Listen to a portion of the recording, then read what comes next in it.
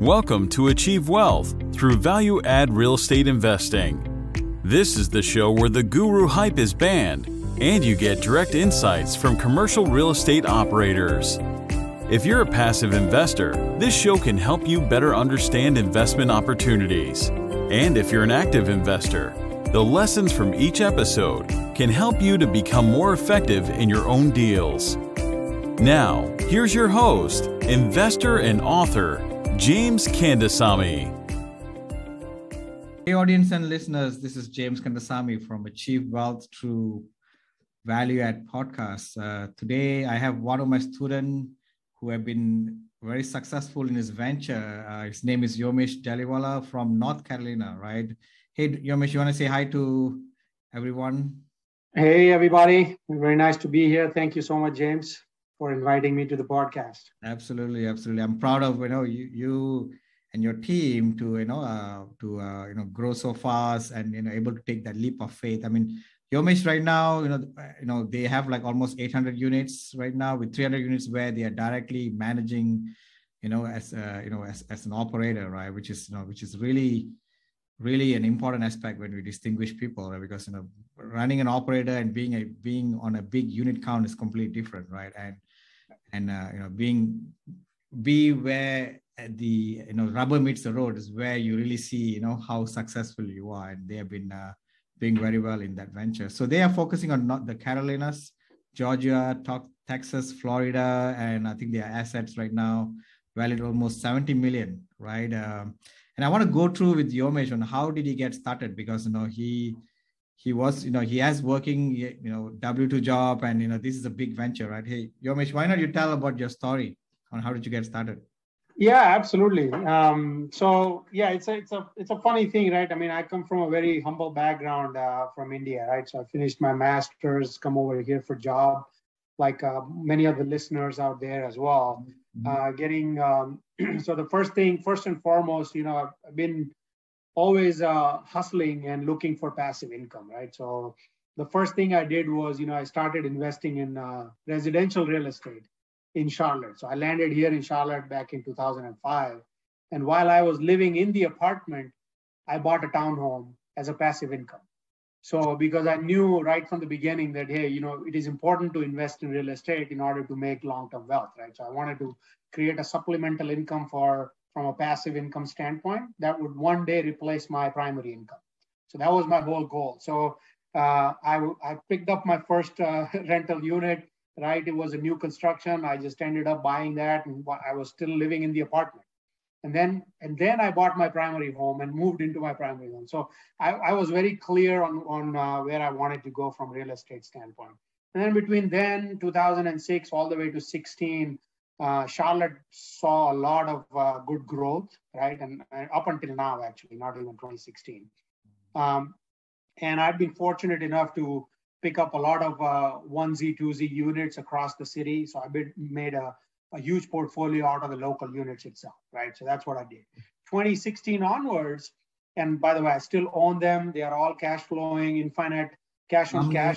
How many single family houses do you have? So between single family and townhome, at one point I had about 12 units within the Charlotte area. I got rid of a bunch of them and then took out the cash and put it into multifamily. That's a different story. But then I still own about 9 of them. They are all infinite. Like I took all my cash out and put it into multifamily. They are on cruise control and earning me infinite cash on cash. So refi and put it into multifamily? Exactly. Okay. Right.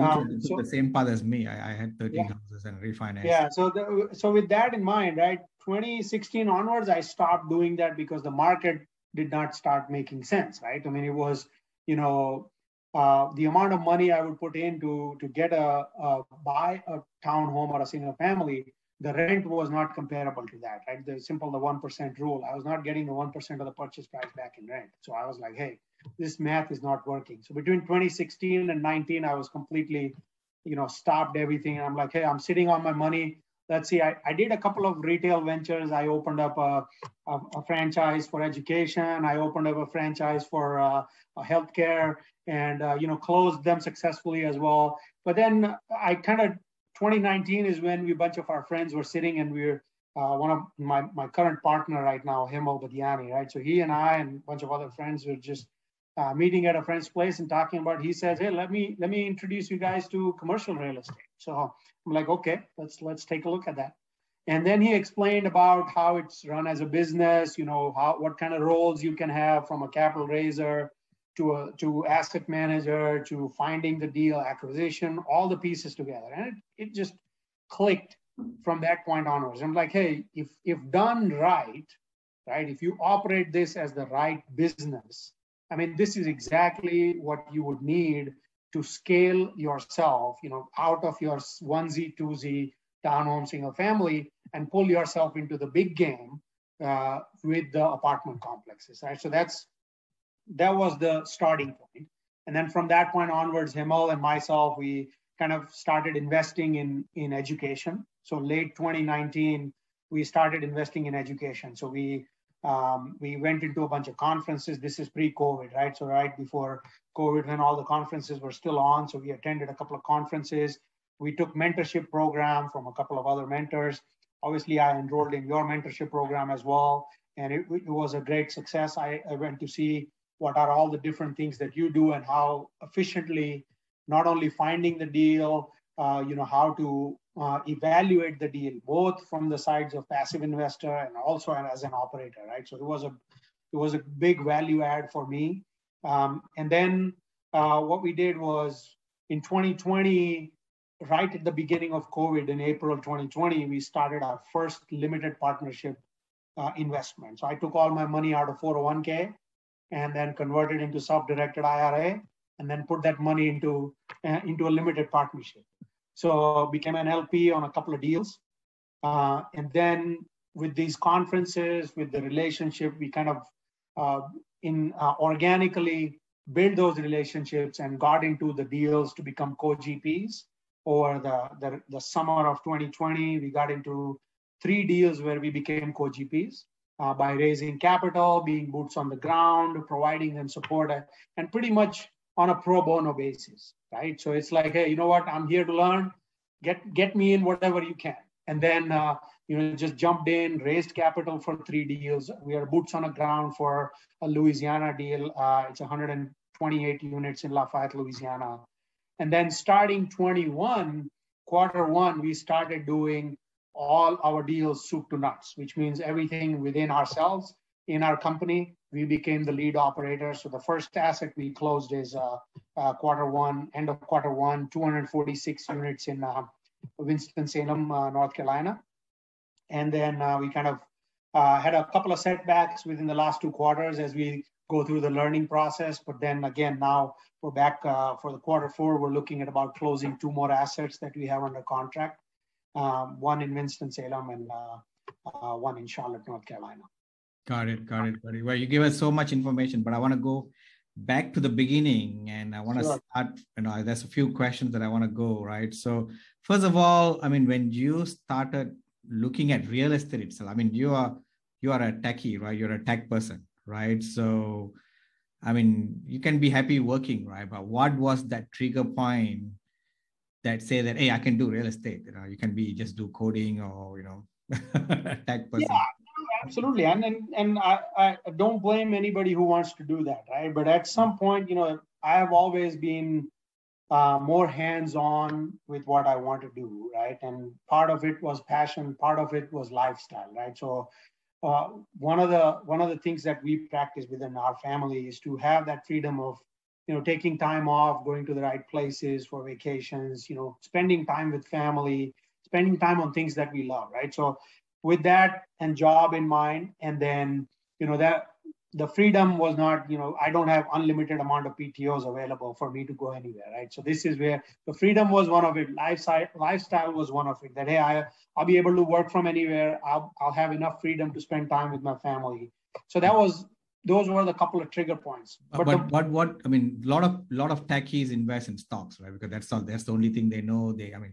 Every techie thinks that they can solve the stock market puzzle, right? And they do this analysis. They think they are. You are spot on over there. Yep. Yeah. But I was one of them. Me too. Yeah.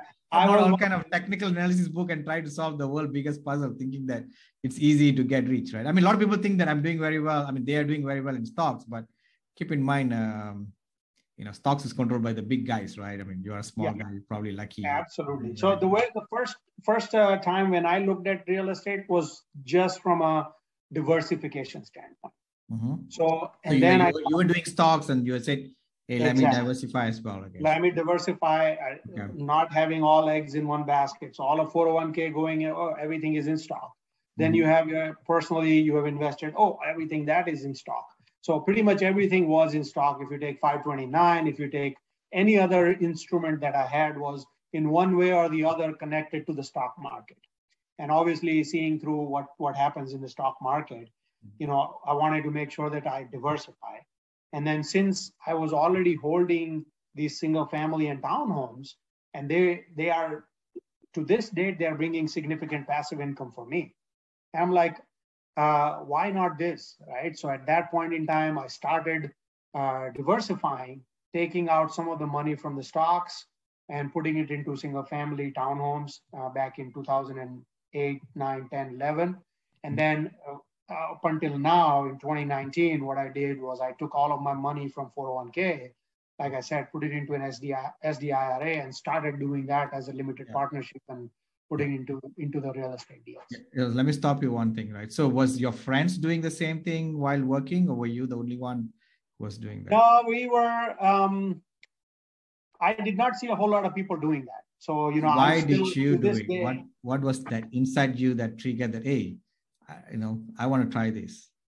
No, so this one, I mean, I could see the returns, right? So when I was having the single family and the townhomes that I owned, right, it was. But even before owning it, the first house that you bought, right?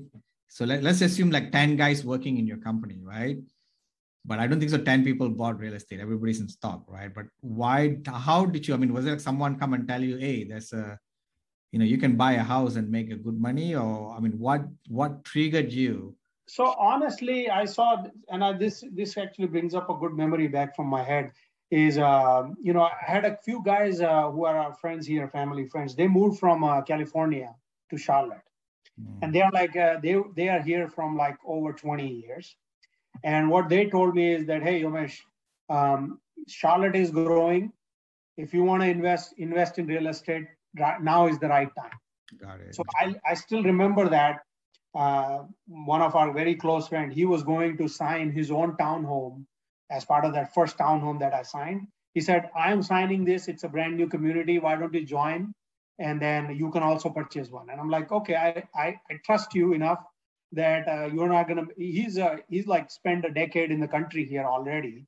And he has spent enormous amount of money in California. He was paying a huge amount of rent. And, he knew exactly why he moved to Charlotte and wanted to start investing in real estate. So he said, hey, close your eyes, trust me, invest in this. And I'm like, okay, let's go and do that. So, and then I started seeing the value as to, hey, this is when I worked on the numbers, like, hey, rent versus the expenses, the property manager comes into play, the tax benefits that I get, how it goes against my income, the passive income that I would earn from everywhere else. And then how can I offset that and all of the good stuff kind of all. The point I'm trying to make is, a lot of people are busy working. When I was doing W2 job as well as an engineer, we are so busy working and all our friends thinks the same, right? So I think in your case, there was one outsider who came from California, right? He already experienced something different. So he came and put that seed in, or he already know. So you need to have that external connection coming in and changing somebody else's life, right? Because absolutely. If that guy was not there, you probably would be working happily and doesn't know anything about it, right? Yeah, that's very well true. Yeah. So even in my experience, I see that, when you are busy working, when I was young, I was first few years working as an engineer, and somebody came and gave me Robert Kiyosaki book, right? And I read it a few pages and I said, okay, this book doesn't make sense. Throw it away, right? So because, you don't have that, he gave me, but I don't know whether he read it or not, but you don't have that. exposure, I guess, right, to a different world, right? So I true. think everybody have to have different exposure. Just be open to different network of friends. Exactly. Don't just stay within the same friend circle, right? Because then you're going to do the same that thing. was one of the things that I truly believe now, right? And with that mindset and surrounding yourself with the right people, so that.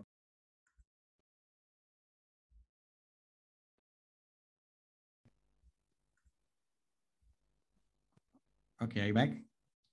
Can you hear me? Yeah. Sorry about that. So, but it's okay. Let's continue. So, second question, right? So, remember you said your partner Hemal came and, like 4 or 5 guys sitting there listening to him, right? Did all 4 or 5 guys did what you did, or only you and him? No, it was just me and Hemal. So that's another difference, right? There's another 3 guys who listened to the same information and didn't take action, right? So, I mean, it's nothing wrong. It's just that not everybody will click with that certain ideas. That's right. Yeah, it didn't resonate quite well. Right. And they had, like you said, they had their own world where, they think that they have enough ways to make money, and getting themselves involved, maybe it is too overwhelming, or they don't have any kind of expertise, or they just wanted to take it easy. Yeah, it's also, it's also risk, right? I mean, how many people are willing to be that entrepreneur to take that risk, right? So you may have, you probably had that, hey, I want to try this, right? I want to take that risk, but everybody else, I don't want to touch it. I'd rather do my W-2 job. And it's just people's behavior and how much risk tolerance everybody have, right? It's nothing wrong. It's just how people are, right? I mean, if you're a very, very high risk person, you go and do capital venture, right? So that's right, true. You're low risk, you just continue working, right? In between, you can do business and you can do stocks and all that, right? So it all goes back to getting out of your comfort zone, right? Correct, So absolutely. you ready to get out of your comfort zone and do things that are difficult, right? Yeah. And when you challenge yourself to do that, that was one thing that I always was challenging myself. Is like, hey, challenge myself. Can I do that? Right? I mean, if there's things that are not known, you can learn, right? And then make your way forward, right? So that was. Yeah. No, I mean, even after you guys joined my program, and you guys started looking at deals within 2 months or 3 months, right? Which was surprising for me, right? But that's what you need to take some risk, right? You have to take some risk. Yeah, you cannot be learning all the time, or you cannot be on the sideline all the time. You have to, jump over that cliff and do something, right? I mean, of course, the first deal we looked at, I mean, I came down to Charlotte and I didn't work out, but that's okay. That's all part of the process. Yeah. So, one of the things that I believe is, you play the game on the court, not sitting on the sidelines. Absolutely. So you want to learn something, you just go on the court, you just run and get in the game, right? So and then the game is happening on the court, not on the sidelines. So you jump right in, find the deals. Obviously you make mistakes, but then mistakes are learning lessons as towards the path. So taking that risk and jumping over the cliff at the same time, having that education it's key, right? And I think it's just certain people have that risk tolerance and certain desire to be successful, and they take action, right? I see a lot of people doesn't take action, right? A lot of people in the Facebook, they talk about this, if they're not getting the game, they say market is too hot, all these buyers are crazy, they're overpaying for it, but they're not in the game, right? True. I mean, market is going to be hot all the time, right? Since 2015, when I started, it was super hot, like as hot as right now. Right? There's no such thing as, market is overextended or not, right? So some of I want to go back into your 401k moving to SDI IRA. How did you do that? I mean, did you have to pay a penalty to move from 401k to self-directed IRA? No, so the self-directed IRA, I use one of the custodians that is available right there that gives you the checkbook control of your 401k money. Oh, so it's like solo 401k, I guess. So, did you move from 401k to solo 401k or self-directed No, IRA? it was just the self-directed IRA, not solo. Okay, self-directed. Solo 401k is for the self-employed people who would want to do that, but this was my W-2 job, right? So I changed job in 2019, so I had all my money sitting in a previous employer's W-2. Got it. W-2 job and 401k, and I'm like, hey, that's stock market was not looking good. Obviously, 100% of that was in stock market. So So that's when you had a rollover 401k. Rollover right? and self-directed into, yeah. Got it. And it came in handy, right? Because I invested in 3 limited partnerships at that point in time, right?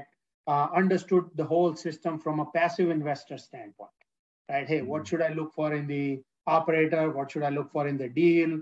How have they underwritten it? Everything that pretty much you also went through in your coaching program, right? And understand, and obviously I read your book as well, but in there, the perspective of standing or in the shoes of passive investors, I wanted to understand the whole thing. And that's why we invested in, I took the money and invested in 3 LP deals to identify all the side from this side of the table. So you always want to be GP, I guess. You just want to start with GP. Do you think that's a good decision that you did from LP, learn and then move? It is actually. Now that I look back, it is, because one, you would know, what kind of operators you can work with, right? What do you look for in an operator? What do you look for in a deal? How do you evaluate your returns, right? I mean, people will tell you they will get you to moon, but then the actual, when you actually look at the numbers and say, look at the cash flow, look at monthly cash flow, look at all of those details within that is hidden in the numbers, and as an LP, you can get access to that, right? It's like they're not gonna stop you for that. But when you start asking those right questions, you understand it from the LP standpoint. And then the way it has benefited me is when I became a GP, I'm already equipped with that knowledge. So before even the LP will ask me a question, I would be like, hey, be rest assured, I have also been an LP and I know what we need to do. This communication is an issue, numbers is an issue, this is an issue, that is and we can kind of highlight the whole thing and say, hey, this is how we are going to approach it. And you tell me now whether this deal makes sense or not. Got it. Yeah, that's a good path to follow, right? From LP to become GP, and at least the others, both sides of the world, I guess, right? So you'll appreciate your passive investors much better, right? So yeah, exactly. And and most of the passive investors that at some point when we were initially raising from friends and family, the only question they would ask me is, hey, would you put your money in it? And I would, if the answer is yes, they will put the money. That's about it. And then when you are being entrusted with that kind of responsibility, you also want to evaluate it and make sure that you're being responsible for, have a fiduciary responsibility to be justified to spend that money, right? So that's a burden that you carry as a GP. So we have to be very cognizant of that fact. Got it. So, right, I mean, you started in single family, now in multifamily, right? Before we go further, I mean, would you have done more single family, or do you like multifamily, and why? If you like multifamily, why do you like it more? So single family, there's obviously depending on the market, I would carry on with single family. Okay. But the returns are different, right? I mean, for example, if you have, let's say, a couple of single family homes, and if it is empty for, let's say, a month, right, then you wipe out the entire year's worth of profits, right? That's one of the things. Compare that with multifamily. Multifamily is run as a business. So you have built-in contingencies. You have built-in risk mitigation, right? So whenever I'm underwriting a property with 100 units, I'm already factoring in 10% vacancy, right? Or 15% vacancy, depending on the market. And then when it's run as a business, you have more control towards the expenses, towards the income, and you can have a direct relationship with everybody involved in that, right? So obviously you can also have the same thing on single family, but not at the scale at which you would do in multifamily. If I have 100 unit and if I need a plumber, the plumber is, if I tell him that, hey, 20% of my units require this, he would be more inclined to work with me because he's getting there a good chunk of business right there. So same thing applies, economies of scales across the board, that I'm able to mobilize more resources, factor in all of those savings, have a direct impact and run it as a business. And I can see the results. So that's one of the things. The second thing is in single family, I can be the the most beautiful house on the block, Mhm. and I would only be $10,000 more than the guy next door. Versus you take that in multifamily. If I'm the top class multifamily in a particular area, I can command that price based on the NOI and the amount of money that I'm making by running it as a business. So it's a completely different ball game, as you would know, right? Yeah, That absolutely. and in single family, with all of the comps that you would do, appraisals that you would do, you cannot control any of that. Versus in multifamily, if you run your business right, your valuation is appropriately categorized, and you can get enough returns for your investors. You can get enough returns for at the time of sale, at the refinance, and all of the good stuff, right? So it's a win-win situation for everybody. So what characteristics do you think an operator need to have to be a very successful multifamily operator? I mean, in terms of personality, right? I mean, because now you're an operator, right? In terms of personality, what kind of personality that person need to have? Because yeah, no, that's a great question, right? So, and then I would start with this, right? There are two aspects of it, right? When you acquire the multifamily asset, there is a lot of things that needs to go through before you acquire.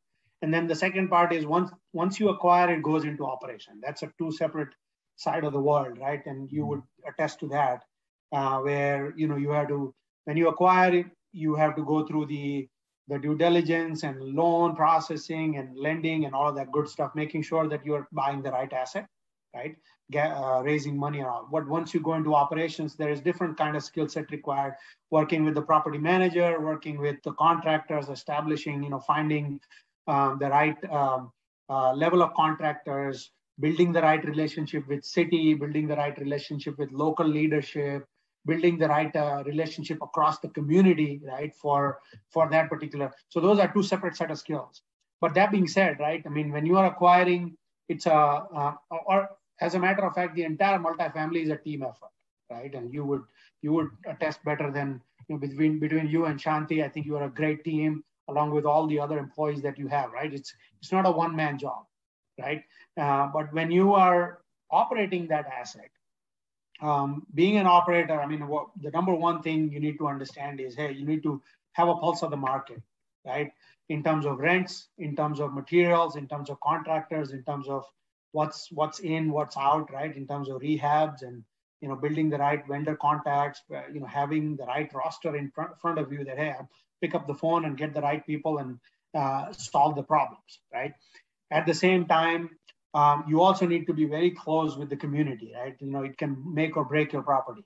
You have to be working with the city leadership, community leadership, be more presentable and open, communicate and be present for the community with a sense of improving the lives of the tenants. I mean, at one point we need to understand that, hey, what we are doing as a multifamily operator is improving the lives of tenants, right? I mean, if I am getting in and doing good things about the community, in a way, it is helping the tenants, right, and to live a better life. So that's another way to look at it.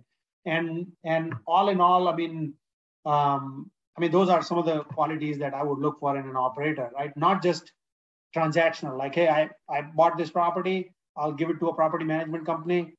Yeah, I'm done with this. Anybody can buy a deal, right? Operating is the toughest one, right? So exactly. And at least on our end, we take it very seriously. So that's why we have like a clear line of duties involved. So between me and my partner Hemo actually handles most of the marketing, money raise side, and then we have a separate acquisitions team who handles most of the acquisitions, and I handle the majority of operation side of it. So I handle our entire property management side, vendor contacts, construction side of it, asset management, the entire asset management suite, right? The KPIs that we talk about, all of that, I take care of that. Got it. So do you think some of the skills that you acquired at your W-2 job is transferable or has been transferred to this business side?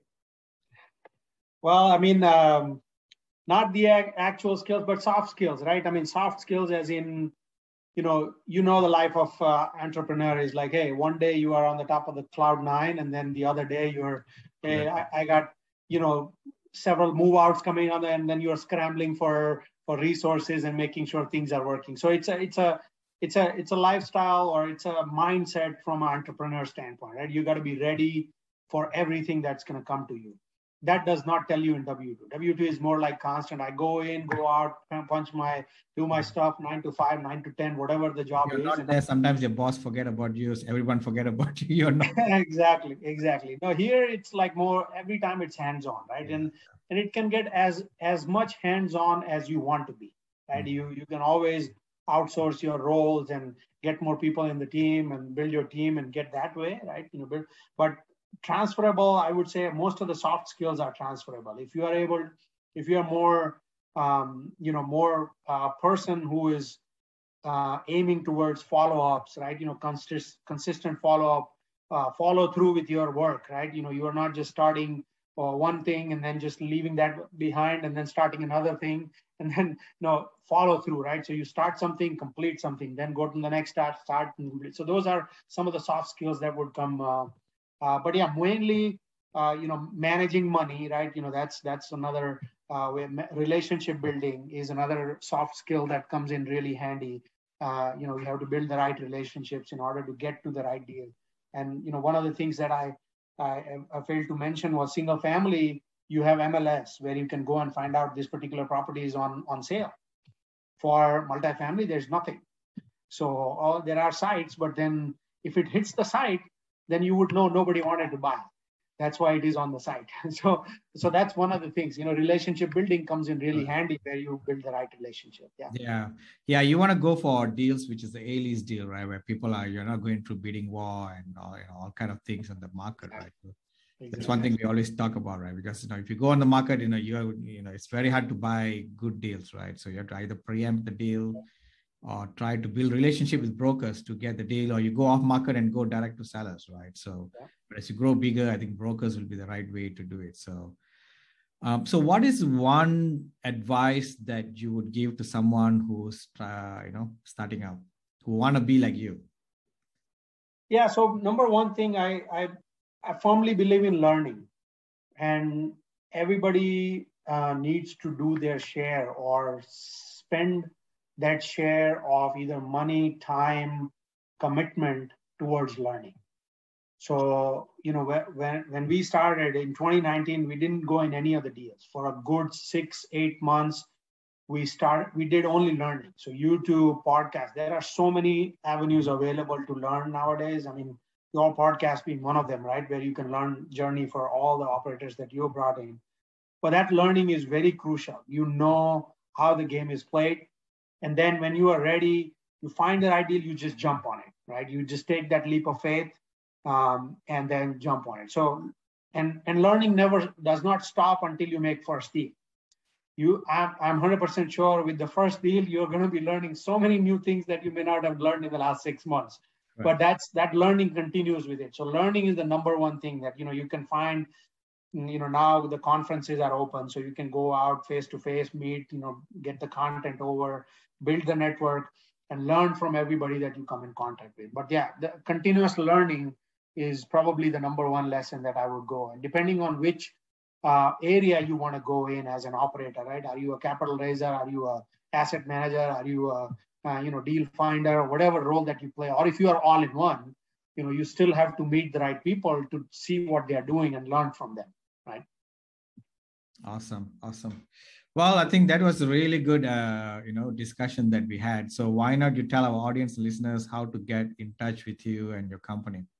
Yeah, absolutely. So my brand is called Exponential Equity.